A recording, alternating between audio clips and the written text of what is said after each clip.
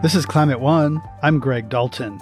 Unjust labor has been an ugly part of the American economy since the nation's earliest days. Here we are again, facing the oldest of problems: captive workers coming to rebuild infrastructure after a climate disaster. Much of that labor is done by immigrants from other countries, swindled into work agreements filled with false promises, including getting legal status. A green card for a migrant worker is the holy grail of immigration, right? But it's not for people who are welders and pipe fitters, who build refineries, who build infrastructure. Yet these are the people doing the hard work of cleaning up as climate-fueled disasters follow one after another. I came to understand these workers as the white blood cells of the climate crisis. Each time there was injury, these were the workers who arrived to heal. Saket Soni on the people who make disaster recovery possible, next on Climate One. As human-driven climate change amplifies the frequency and potency of natural disasters, we are increasingly dependent on one group of workers who live in the shadows, the migrant workforce that arrives to clean up and rebuild. In his book, The Great Escape, Saket Soni tells the personal stories of young men from India who were lured by ads to migrate to America with promises of good salaries.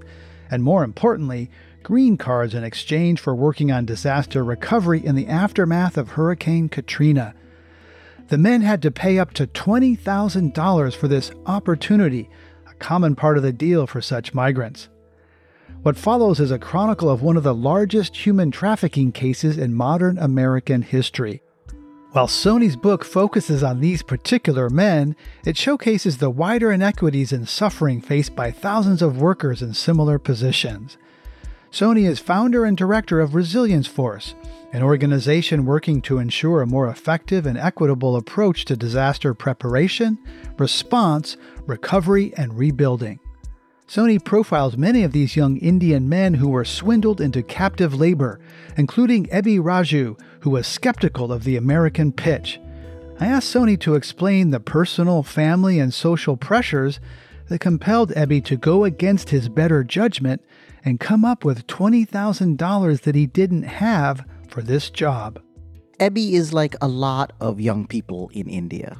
He went to school up until about 10th grade, and then after that, to support his family, he got a job fixing roofs for about $1 a day. He went to Mumbai, to the big city, for a better job, but that wasn't quite enough. Indian prices were rising, just like here. There was the pressure of inflation. His parents were getting old, so he went out to Bahrain for an oil job. He built an oil refinery. And for a while, that money was enough, but then that wasn't enough. He came back to India, and he, now as a young adult, saw his family on the precipice of economic collapse. He didn't know what to do. So when he saw that ad for green cards in America, he thought it was a way out. He was initially skeptical, but when he was told it would cost $20,000, when he found the offer credible, he decided somehow to make it work because the way he put it to me, you leave the ones you love to help them live. That's pretty powerful. So and he is just a typical person. There's many Ebbis out there, right? Many people in making the choices that he made and going down the path that he did. Yeah, there are many, many millions of people like him. They think of the only viable career that they will ever have is as a migrant worker. They aspire to be migrant workers. They don't want to leave home, but they have to because of economics, because of family security and economic safety. And the thing that was atypical in Ebbi's case was a person like him would usually never make it to America. Indian immigration to America, professional immigration, has largely been tailored for highly educated people to come into the industries of medicine and tech. Ebbi is not one of those people. A green card for a migrant worker is the holy grail of immigration, right? But it's not for people who are welders and pipe fitters, who build refineries, who build infrastructure, roads and homes. So that's when an American attorney shows up in India and convinces Ebi that it's real, Ebi thinks it's a chance of a lifetime. And when he and hundreds of other immigrant workers like him arrived on the Gulf Coast, they could scarcely believe they were in America. It didn't match their imaginations at all. They were brought to fenced-in labor camps. Describe the conditions in these man camps. The conditions were awful. Ebi and about 500 other workers thought they were coming on green cards for good jobs. But the first thing they learned were there were never any green cards. They came in on temporary visas that let them live and work legally in the United States just for a few months. During that time, they were bound to one employer. They couldn't leave. They couldn't work for anyone else if the employer was abusive. And they worked round-the-clock shifts and lived in a labor camp on company property surrounded by barbed wire fences. For breakfast each morning, they were eating frozen rice, which they warmed up for themselves, not in a microwave, but by sucking on the rice. That was their only meal, to give them the sustenance to do really hard physical labor. So the conditions were absolutely awful. But the real indignities, the deepest indignities that they faced, I learned about once I started getting to know the workers. So, for example, Ebi one day was 20 feet high on a platform doing really, really dangerous, complicated welding work. When he got a phone call, he picked up. It was his pregnant wife calling from 10,000 miles away in India. She was about to go in for surgery. And then the phone died.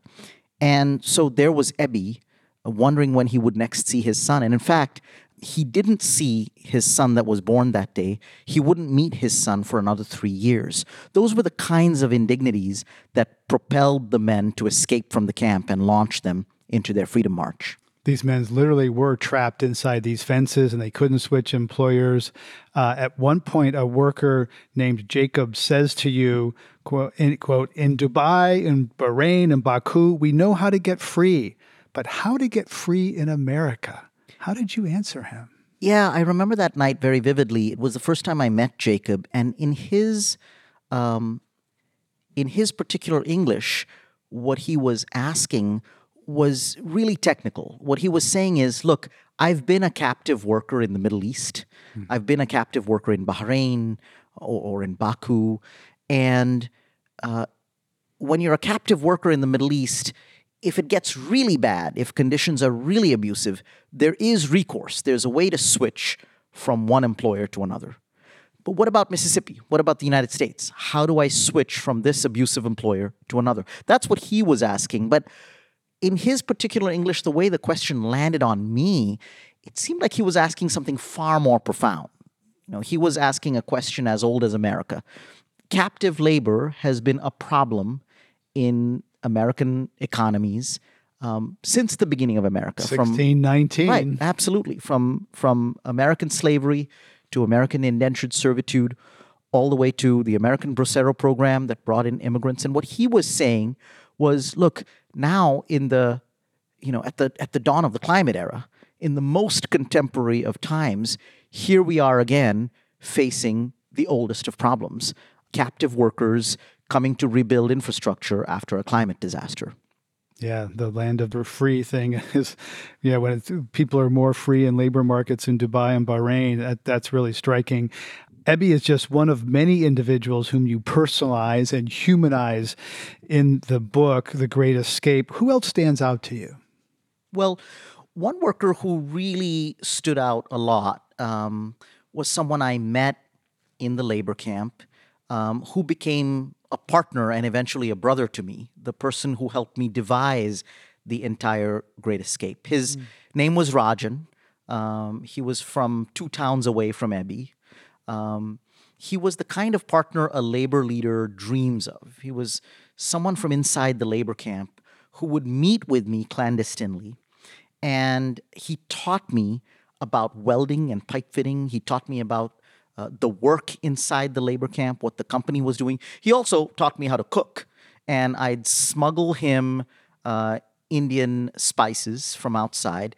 He'd take over the cafeteria in the labor camp and cook these meals.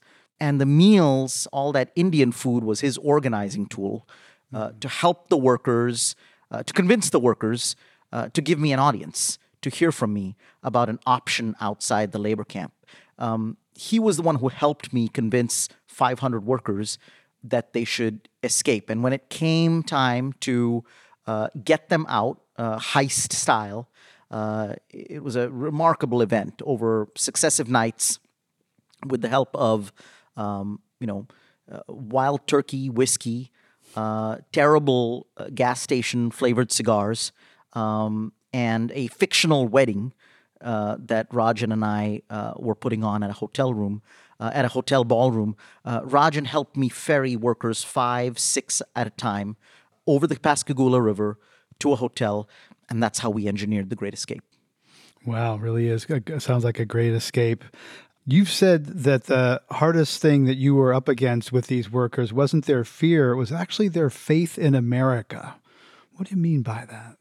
Well, when the workers overcame their fear and escaped from the labor camp, they now faced new fear. We were hiding 500 men in a hotel, a hurricane-ravaged hotel that was in disrepair since Katrina, the only place we could afford to put up 500 people. And the workers were sitting there waiting for the Department of Justice to act on their human trafficking complaint. They'd filed a complaint against the company alleging human trafficking and forced labor. And usually in these kinds of cases, the DOJ sends an investigator. In this case, a week went by and no investigator arrived. So what the men decided to do was march to D.C. to the doorstep of the Department of Justice. We set out on a freedom march from New Orleans to Washington. Men carried signs that said, "I am a man," and "dignity," through Alabama, Georgia, through the vast stretches of the American South. And although they were jeered at and bottles were pelted at them from passing cars, those kinds of blows only increased their faith, because in their mind, they were walking to Washington. They were walking to the seat of government, and they were going to get justice. In fact, they called it the Department for Justice. It was right there in the name. As soon as they arrived in Washington, they were going to get justice. So they had this incredible faith in the American system, a lot more than most Americans, I think.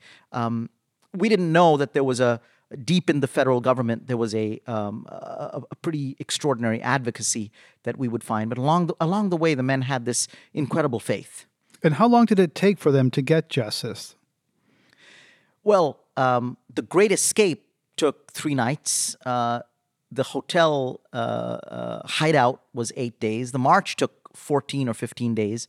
But the story was 3 years long. It took 3 years for Ebi Raju to be reunited with his wife and his son. That finally happened at the Atlanta airport when his son was already 3. Ebi finally reunited with his wife, Binsi, and their son, and started their American lives.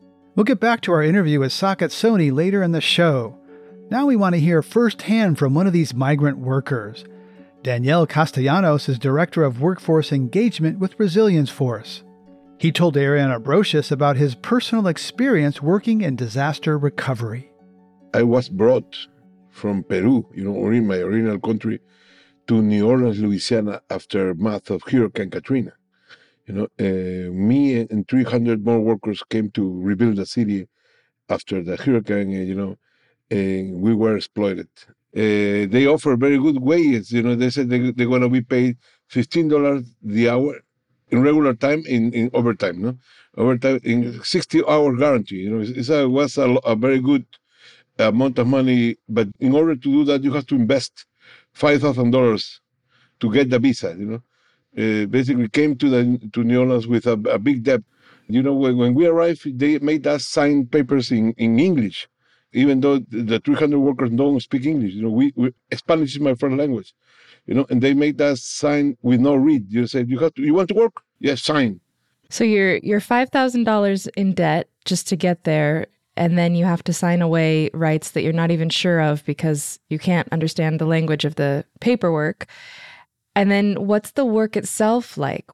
I am an engineer in Peru, and I speak a little of English, and this is the reason that they said you are going to be the crew leader, and all the people that we hire in Peru, there were people that were working in construction, But when we arrived, even though all the promises that they gave us, I said the money, that a 60-hour guarantee of work, a good place to live, they were false, because when we arrived, they said, okay, we don't have the work for doing the rebuild. You're gonna work in a hotel, and then we are not paying you the $15 or $16 they promised us.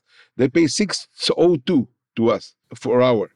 Wow. And and they don't give us the 60 hours. They give us 20 hours. So you're getting way less money per hour. You're getting less hours per week, and the work itself is not at all what it was described. What were the conditions like in terms of where you were living and the job site that you were working on? The conditions were very, very bad. They put us 8 people in a room, in a little tiny hotel room, not in a big suite. 8 people in bunk beds, and they have holes in the ceiling, And I asked the supervisor if we're gonna work here or we're gonna live here, and he said both. We joke this with. They said, "Oh, it's a 5 stars hotel." Yeah, well, 5 star because this is a hole in the ceiling that you see 5 stars. This is the joke that we are doing, no? And actually was terrible. The conditions were terrible. When you are coming to the United States, you think about the freedom land, the land that you could restart yourself and have a lot of opportunities. But when you come with a visa like this, because I came legal to the United States, and brought by a company to rebuild the city, you think it's going to be better, but it was worse than come undocumented. When you cross the border, you are free to go to another job. I wasn't, because the name of my owner was in my passport. If I try to go to another company, they immediately call immigration and I will be deported. Right. So even though it was legal immigration and you were given a temporary visa, you were definitely exploited, as the term you used, because you weren't able to transfer employers. You were stuck in that situation. The situation was getting worse and worse and worse. Because for me, for example, only was the $5,000, but for the Dominicans, they forced them to sign a paper in Dominican Republic saying that if you don't come back, you lose your home, you lose your house. In the first month after a disaster, they said, come in, help. So they don't care about your status. They don't care about who you are, if you speak English or not. They want help, to clean up, to the debris, the trees, the blue tarps and all of this. But then in a few months after that, they start thinking, oh, look, these guys are illegal, or they are Mexican, or they don't speak the language. And the police, at the same time, start, chasing you, bothering you, putting tickets for anything, only for racial profile, basically, because you're driving and you have a Texas plate or a Louisiana plate, and they stop you because that. And they say, okay, you don't have a paper. A few days ago, I was going with one of our members to the court because he got a traffic ticket because he doesn't have a driver license from the United States. He has a driver license for his country. I was waiting in the court, and I saw 60 people in the same situation, and all the people were charged $520. So it's a cash cow for the county. They don't arrest them. They say they put a ticket, continue working, but again they're gonna catch them and put a ticket. This is a continued process of getting money from them. Part of my things I'm doing now is try to connect the workers with the governmental offices in the local place to raise their standards of them. Because right now they are sleeping in the parking lots. They're sleeping in the parking lots. They don't have a shower. They were chased by the police. the work you're doing now, as you said, is to improve workplace conditions for these migrant disaster workers and looking into the enforcement of workplace standards. We know that the climate is accelerating the rate and occurrence of these natural disasters. So in your mind, what does the future look like for people who are working on these disaster recovery projects? There is a lot of room for people that are going to work there because, as you said, unfortunately, the global warming is real. And there is a lot of people that they're going to suffer with not only hurricane. You see the wildfire, you see snowstorm, you see tornadoes. So that means that the people are coming into to this new way to work. But the companies take advantage of the immigration status, and after they deliver the job or they finish the job, they are not paying. And actually, a lot of these big companies, they do that. But so they got the contract. So you have to understand this well. They got the big contract with a resort, for example, with a resort in Fort Myers Beach, and because they don't have the workers, they hire some other little companies, and this company hire the workers. And we saw in the past that 7 layers of of work until they get the job, the worker, no. But one of these guys in these layers said, "Okay, I don't want to pay because they are illegal," and they were not paid. And actually, that's one of the biggest problems that we are having in any place that we go. And it is a challenge for us, but we try to move forward because there are workers too. There is a lot of challenge in my job, but I like challenge, and I try to improve the situation for all. Daniel, thank you so much for sharing your story with us. This sounds like incredibly important work. So, Daniel Castellanos is Director of Workforce Engagement at Resilience Force. Thank you again for joining us on Climate One. Thank you, Ariana. You're listening to a Climate One conversation about the people who clean up after climate and other natural disasters. Please help us get people talking more about climate by giving us a rating or review. You can do it right now on your device. You can also help by sending a link to this episode to a friend. By sharing, you can help them have their own deeper climate conversations. Coming up, the outdated framework of American disaster recovery. Today, disasters are much bigger, and they hit the uninsured, they hit renters, they hit people without personal wealth. All of these people spend down their own money trying to recover. And the government help doesn't come fair enough or fast enough. That's up next. Hey everyone, I'm Dan Kortler, the host of TED Climate. Each episode, we unpack the problems and solutions of climate change. This season of the show, we're getting into some big ideas that make us optimistic about the future, like meat grown from cells and leather made from mushrooms. And the best part, we look at how building a greener future can be an upgrade instead of a sacrifice. Find and follow TED Climate wherever you're listening to this.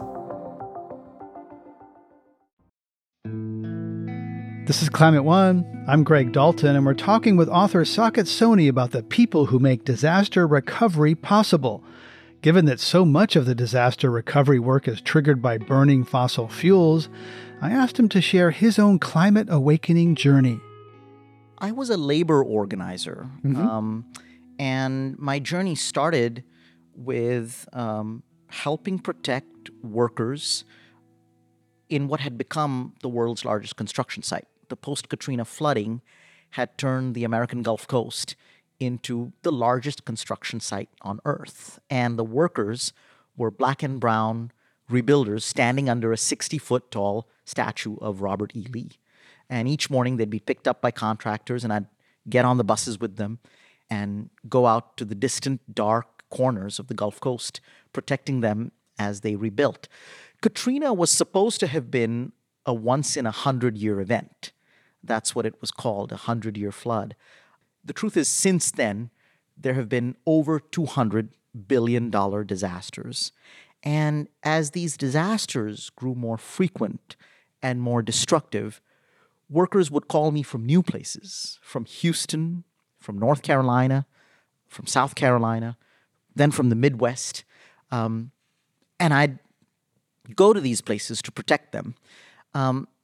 And what occurred to me was that it was the same workers, many of the same people who stood under the Robert E. Lee statue were now fixing newer and newer places after newer and newer disasters. And I came to understand these workers as the white blood cells of the climate crisis. Each time there was injury, these were the workers who arrived to heal.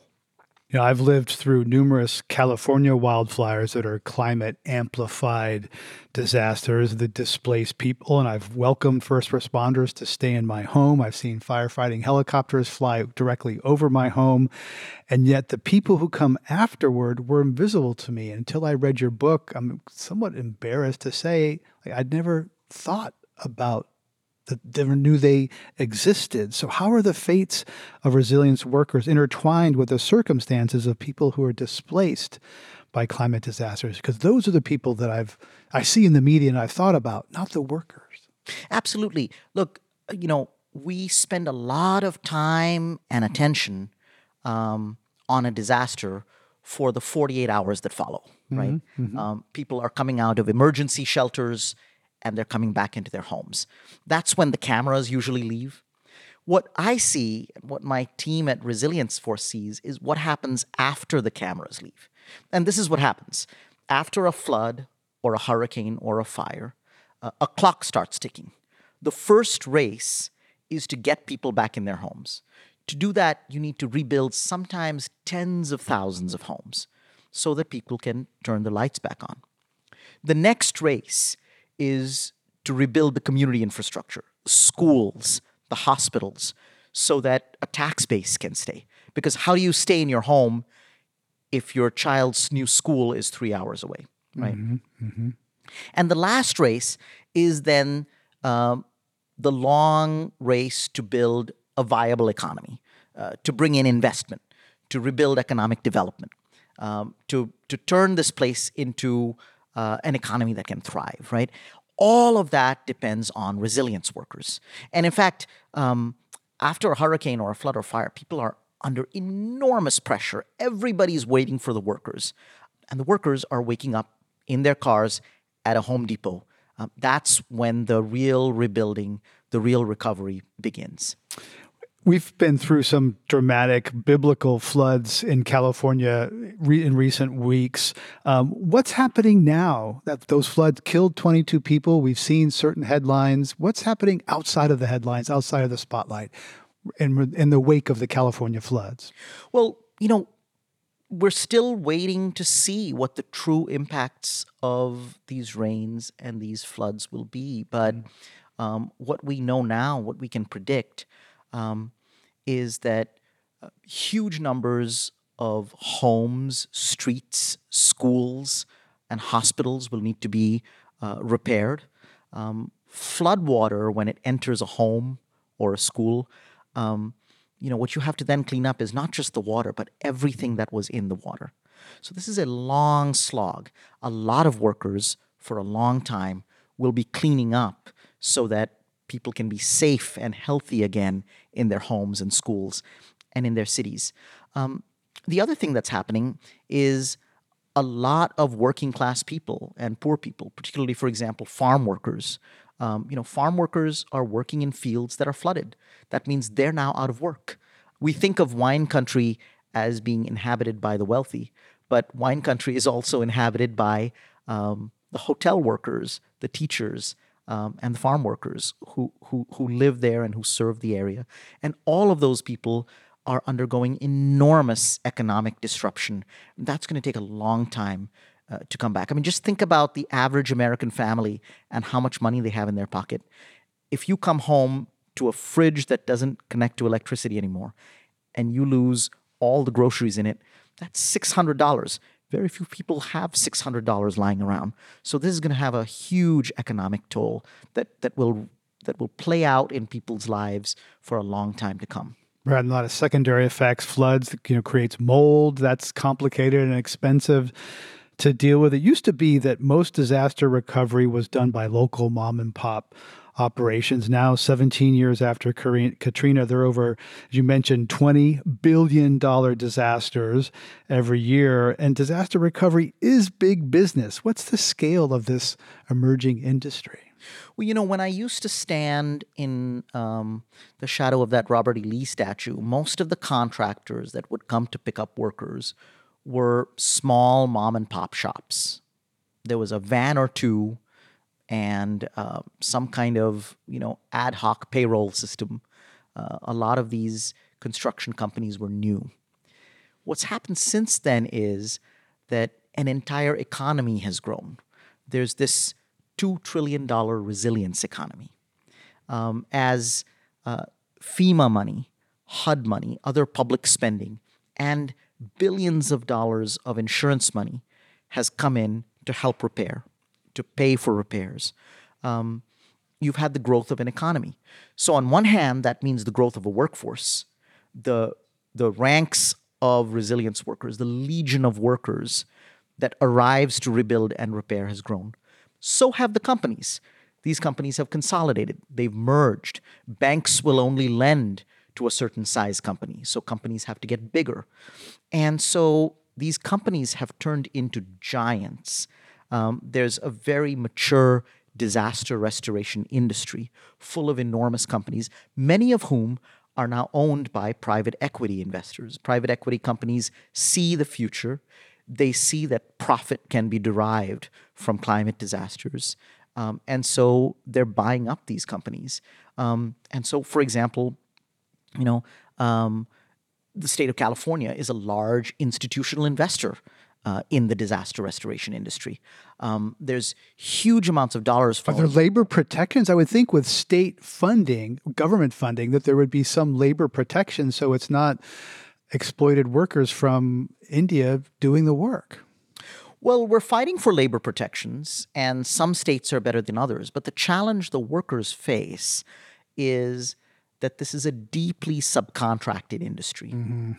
And the rights get lost in the layers. So there's, that worker who's earning $9 an hour on a roof in Florida. And if it rains, that contractor at the bottom wants that worker to stay on the roof. The worker is undocumented, doesn't have recourse. If he slips and falls, he'll get injured. So that's the situation of that worker. But 6 layers above him, there's a $100 million contract, right, given to an enormous contractor that perhaps has done $500 million of business since Hurricane Sandy. So that's the contracting system. And we need to clean this up. Many more workers will work in dangerous, difficult conditions. If we don't, that's really some of the work that Resilience Force is doing. We often hear about a just transition from fossil fuels that includes people marginalized by unbridled capitalism driven by oil, gas, and coal. Preparing for our conversation, I learned of a new term, just recovery. Jaisha Dutta at the University of New Orleans writes that the status quo in this area is aid, extract, and displace, which is, we've heard some of that from Katrina and elsewhere, and asserts that a just recovery would include respond, recover, and rebuild. Can you unpack that vision for a just recovery? Absolutely. Jaisha's work is prescient and always on point. I completely agree with her. What we're focused on is a just recovery with an equity frame and a racial justice frame in which workers are protected and building their own personal economy through a family supporting job, building their wealth through this work, and a recovery where residents coming back are gaining from all the dollars circulating in the system. What you have right now for poor people in this country, recovery is robbery. It's not just disasters that create inequality. It's importantly American recoveries. American disaster recovery is based on a mid-sized Pennsylvania flood that happened in the 90s, which hit mostly insured homeowners. Today, disasters are much bigger, and they hit the uninsured, they hit renters, they hit people without personal wealth. All of these people spend down their own money trying to recover. And the government help doesn't come fair enough or fast enough. That's the equitable recovery we need. The just recovery we need is one that builds worker rights and worker protections and turns resilience into a significant source of jobs for middle class growth, and that helps residents in disaster hit areas keep their health and wealth and build it.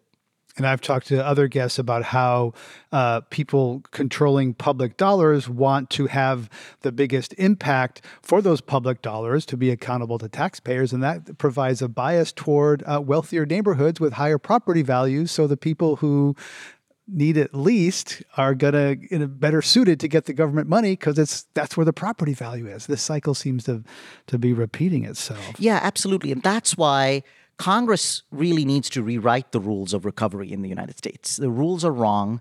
The way they're written, money will always flow towards the already wealthy and seep away from those who are not. Right. Money flows toward power. According to a New Yorker article that features your work, quote, chasing disasters requires a labor force that is open to arduous work and is instantly mobile. So the big companies rely on ill-regulated group of subcontractors and brokers, as you're talking about. And the New Yorker goes on to say that after a disaster, contractors may owe $30,000 to each worker by the time the last paycheck is due. And instead of paying, they'll often call ICE or the police. Is that still happening? And what's in place to protect those workers? Well, payday raids are now widely expected. People hold their breath on payday and don't know if at the end of the day they'll see a paycheck or the inside of a jail. The bigger problem is that we've come to rely on a group of workers that's so vulnerable with so little protection. And our sense of emergency after disasters lets this become the norm. You know, when I go to sites that are hit by hurricanes or floods and fires, I usually ask for a show of hands. I show up at the Home Depot when people are waking up. I show up at whatever flooded school or home the workers are sleeping in. And we gather people and we ask people, how many hurricanes have you worked? How many fires? How many floods? Most of the time, people have worked at this point 10, 15, or 20 disasters. So you've got this extraordinarily skilled workforce. You've got these people who have done it again and again, people who can make miracles happen. I've seen workers rebuild areas the size of football fields in a matter of days, because they can. But they're vulnerable while they do it. They're not paid enough, if at all. If they report abuse, they face retaliation, threats of deportation. And the other problem is there aren't enough of them. That's why our vision is a protected workforce, but also a much more expanded workforce so that America can become climate resilient. And your organization, Resilience Force, has initiated a number of legal actions against companies that hire recovery workers and then expose them to unsafe working conditions. How do the big companies shield themselves from liability by some of the layering and contracting, I guess you mentioned? So what are the companies doing in response? Well, a lot of the companies subcontract in order to avoid responsibility. They don't want to be responsible for workers and their conditions. But I'll tell you a different kind of story. We were in Louisiana after a recent hurricane and met with a group of workers who hadn't been paid from a job they were doing. They were rebuilding about a dozen public schools for a Louisiana school district. And we got into a terrible fight with the contractor. Workers were practically on strike. They were fighting for their paychecks. And we took the fight all the way up to the top contractor. We basically, woke the CEO up on Thanksgiving Day with a letter. And what started as a really tense negotiation between him and me turned into a long-term partnership. This ended up being a very enlightened CEO, a man by the name of Mark Davis, a really great leader in this space, who decided to take the workers at their word, believe them, call up the contractor, fix the labor dispute, pay the workers back out of his own pocket, and then we built a partnership to clean up the industry. So that's an example of a corporate leader who's doing the right thing because he had an enlightened self-interest. He sees that he needs this workforce. he sees that he needs them to be skilled and trained, and we can provide that for him. And I think more and more companies will see the light and start doing what he's doing. Yeah, that sounds like enlightened capitalism and seeing labor workers as allies and partners, not just expenses to be. That's right, as an asset. Yeah, absolutely. Than a liability. And how do these conditions compare to, you mentioned farm workers not working in flooded fields. How does this compare to other migrant laborers in other industries such as agriculture? Well, the thing that's really stark to see when you're in a disaster zone is you get there and it is dark for miles around. There isn't a stable structure to sleep in. There's nobody around. And so if you're a worker and you're rebuilding, there's no infrastructure for you. FEMA hasn't built a camp for you. There isn't a barracks or a trailer park. There isn't a mess hall or a cafeteria. You really are on your own. You're in the dark. You're sleeping in the car, but it's very hard to sleep for weeks in a car. So you crawl under the car and you sleep on the floor under that car. That's your cover from the elements. Right? You wake up in the morning, you wash yourself with bottled water, you brush your teeth, and then you go to work. And work is 12 hours in the hot sun rebuilding roofs. So it really is the case that there's no infrastructure for these workers. That's part of the thing that political leaders in this country need to change. It would be very easy for governors and for Congress, when they send money to rebuild and repair, to also say what the conditions should be for the workers. That really needs to change. Coming up, the importance of building an industry around resilience.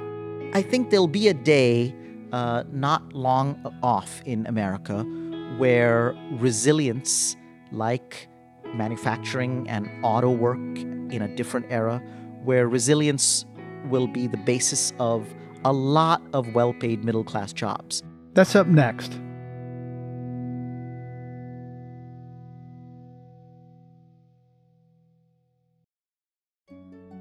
This is Climate One. I'm Greg Dalton. We're talking with Saket Soni, author of The Great Escape and founder and director of Resilience Force. Soni grew up in New Delhi and then studied English literature and theater at the University of Chicago. But then he missed the deadline on immigration paperwork and became undocumented. I asked him how that experience informs his empathy for disaster recovery workers.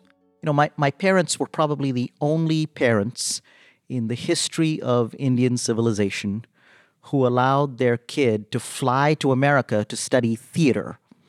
And that's what I was doing when I missed an immigration deadline. I didn't think it was very serious. I thought it was about as grave a situation as an unreturned library book. It probably would have been, but then 9/11 happened. And like a lot of immigrants, I became undocumented and I lost my foothold in American life. And so I was in a deeply precarious situation. I was very afraid. I think it set me up to really understand the fear and pain of these workers. I wasn't like them, but we had that common experience, and it gave me a basis of empathy. And actually, as our Freedom March was coming to D.C., right at the moment when the workers needed to be the most sturdy, strong, and stable, I was at my most vulnerable. I had, a precarious immigration situation I had to fix, and I had to navigate whether to tell them or how to tell them.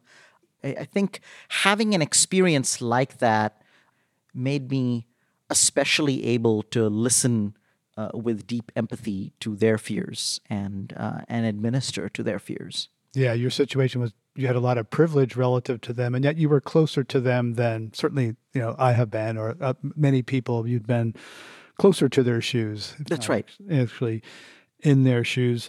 It was really interesting to hear you talk about the transformation of the CEO who was an antagonist and became an ally. Sometimes these workers help people who wish to see them deported. You write about MAGA supporters in Florida. Have you seen people change or soften their views on immigration after being helped by these immigrant workers? I think about this family in Florida. we do acts of service with workers at Resilience Force. Our members on Sundays, instead of going to church, deploy to some big community service event where they rebuild the home or the church of people who can't afford to rebuild themselves. So one such Sunday in the Florida Panhandle, we helped rebuild the home of a family that was in a really tough spot. They didn't know if their repairs would be covered by insurance. And we just came in and spent the Sunday cleaning up the yard and getting their home back in order. Afterwards, we had dinner with them, and usually we supply interpreters so that people can form friendships, build bonds. And that was an extraordinary dinner. People talked across language, across political divides, across stretches of ideology. They talked about food and family and America. And that family that we helped out had a sign they put up after the hurricane that said, "Strangers will be shot." Well, after that dinner, they took that sign down. I think they are now more in a position to welcome strangers. And that's the kind of change I see. You know, disasters provide an opening unlike perhaps any other in American life for people to solve problems together and build lasting friendships together that can help us face future disasters with greater resilience. The people breaking bread can bring people together and overcome those differences. That's a uplifting story. Resilience Force created a comic book style manual teaching workers how to document job site abuses. It tells them to photograph the license plates of their employers. What else do you do to help resilience workers assert their power and know their rights under U.S. laws? Well, the big thing we do is confer recognition on workers. I mean, like you said before, this has largely been an invisible workforce, largely unrecognized. We've come in and given it a name, called them resilience workers. We've given them an identity. They have ID cards that have their names and pictures, but also the hurricanes, floods, and fires they've worked. We're working with the administration to confer recognition on the resilience occupation. We're working with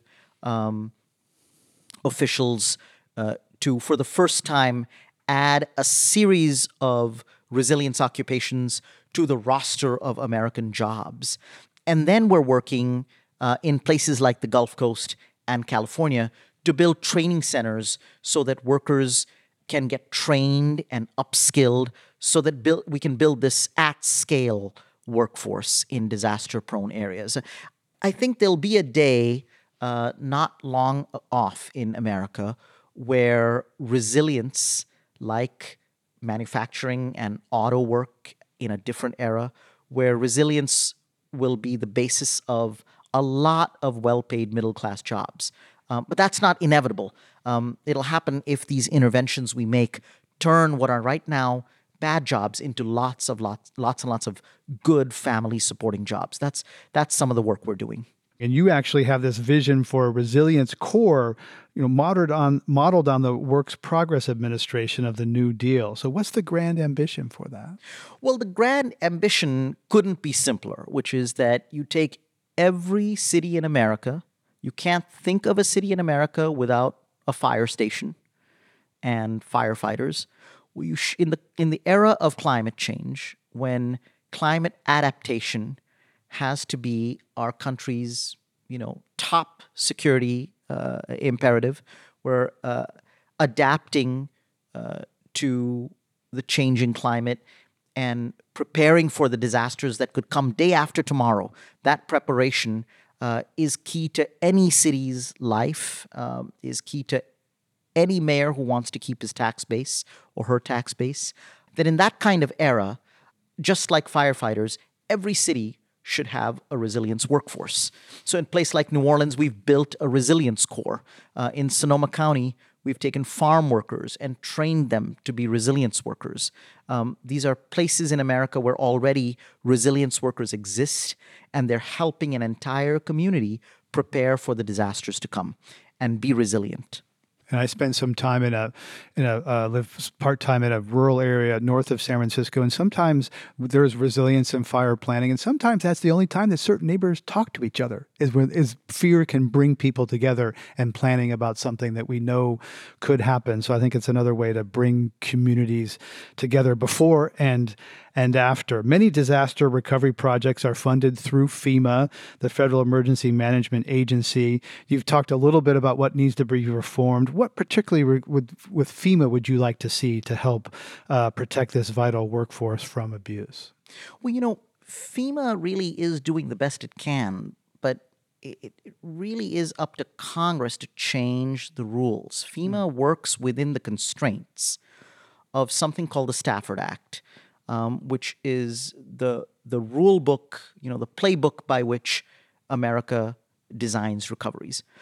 The Stafford Act is deeply out of date. It would be as if you put a phone booth in the middle of Silicon Valley. It's that out of date. It's from another era. It wasn't written in the climate era. It wasn't built for the climate change era. And it can't solve for the scale and frequency and destructiveness of disasters.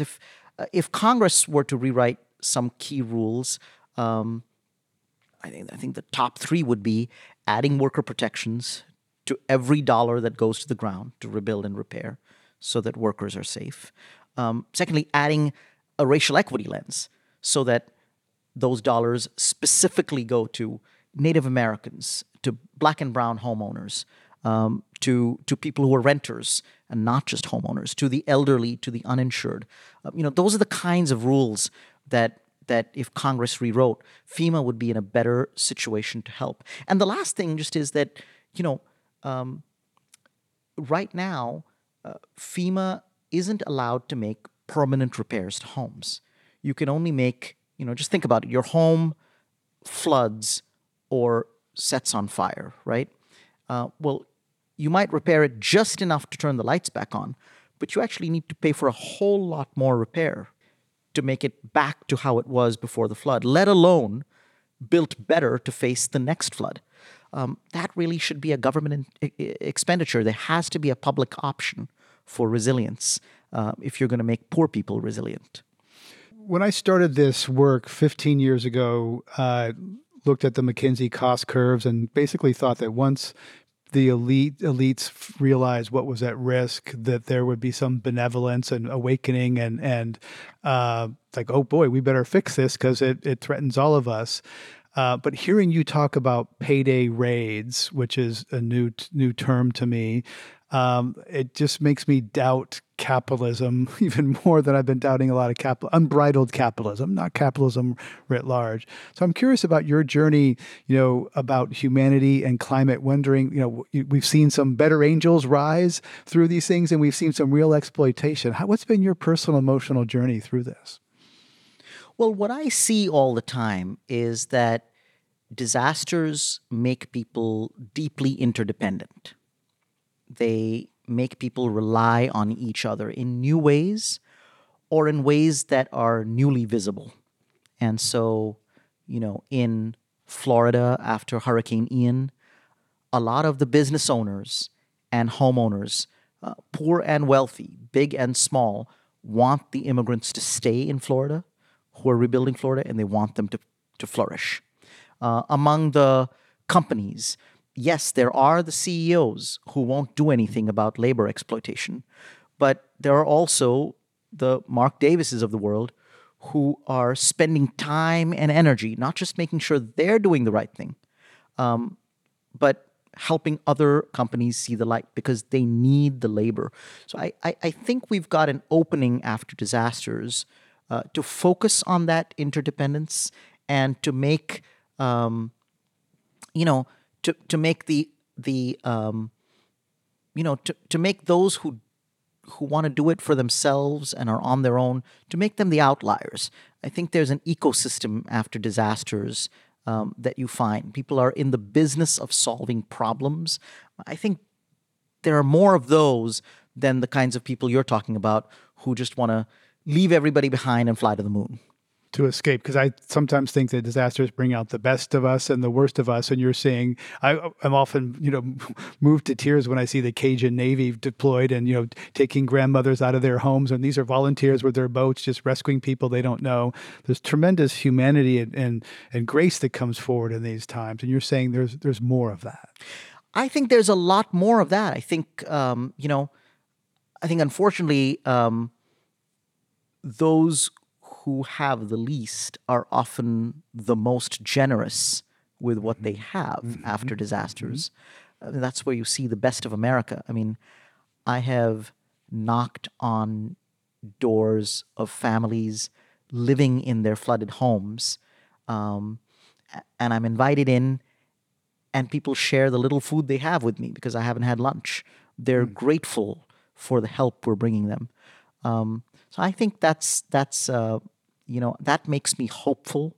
I think that as these disasters continue, there will have to be a new kind of social compact, particularly in states like California and Florida, where you'll see a much more robust safety net, much deeper supports for workers. That just has to happen because otherwise disaster recovery isn't possible. Saket Soni is founder and director of Resilience Force and author of the new book, The Great Escape. Thank you so much for sharing your insights in these compelling stories who will say were invisible to me and many others and bringing them their stories forward. Thank you. Thank you so much for having me, Greg. Climate One's empowering conversations connect all aspects of the climate emergency. Talking about climate can be hard and awkward and interesting and fascinating, and it's critical to address the transitions we need to make in all parts of society. Please help us get people talking more about climate by giving us a rating or review. You can do it right now on your device. You can also help by sending a link to this episode to a friend. By sharing, you can help people have their own deeper climate conversations. Brad Marshland is our senior producer. Our managing director is Jenny Park. Our producers and audio editors are Ariana Brocious and Austin Colon. Megan Basilia is our production manager. Our team also includes Sarah Catherine Coxon and Wency Shada. Our theme music was composed by George Young. Gloria Duffy is CEO of the Commonwealth Club of California, the nonprofit and nonpartisan forum where our program originates. I'm Greg Dalton.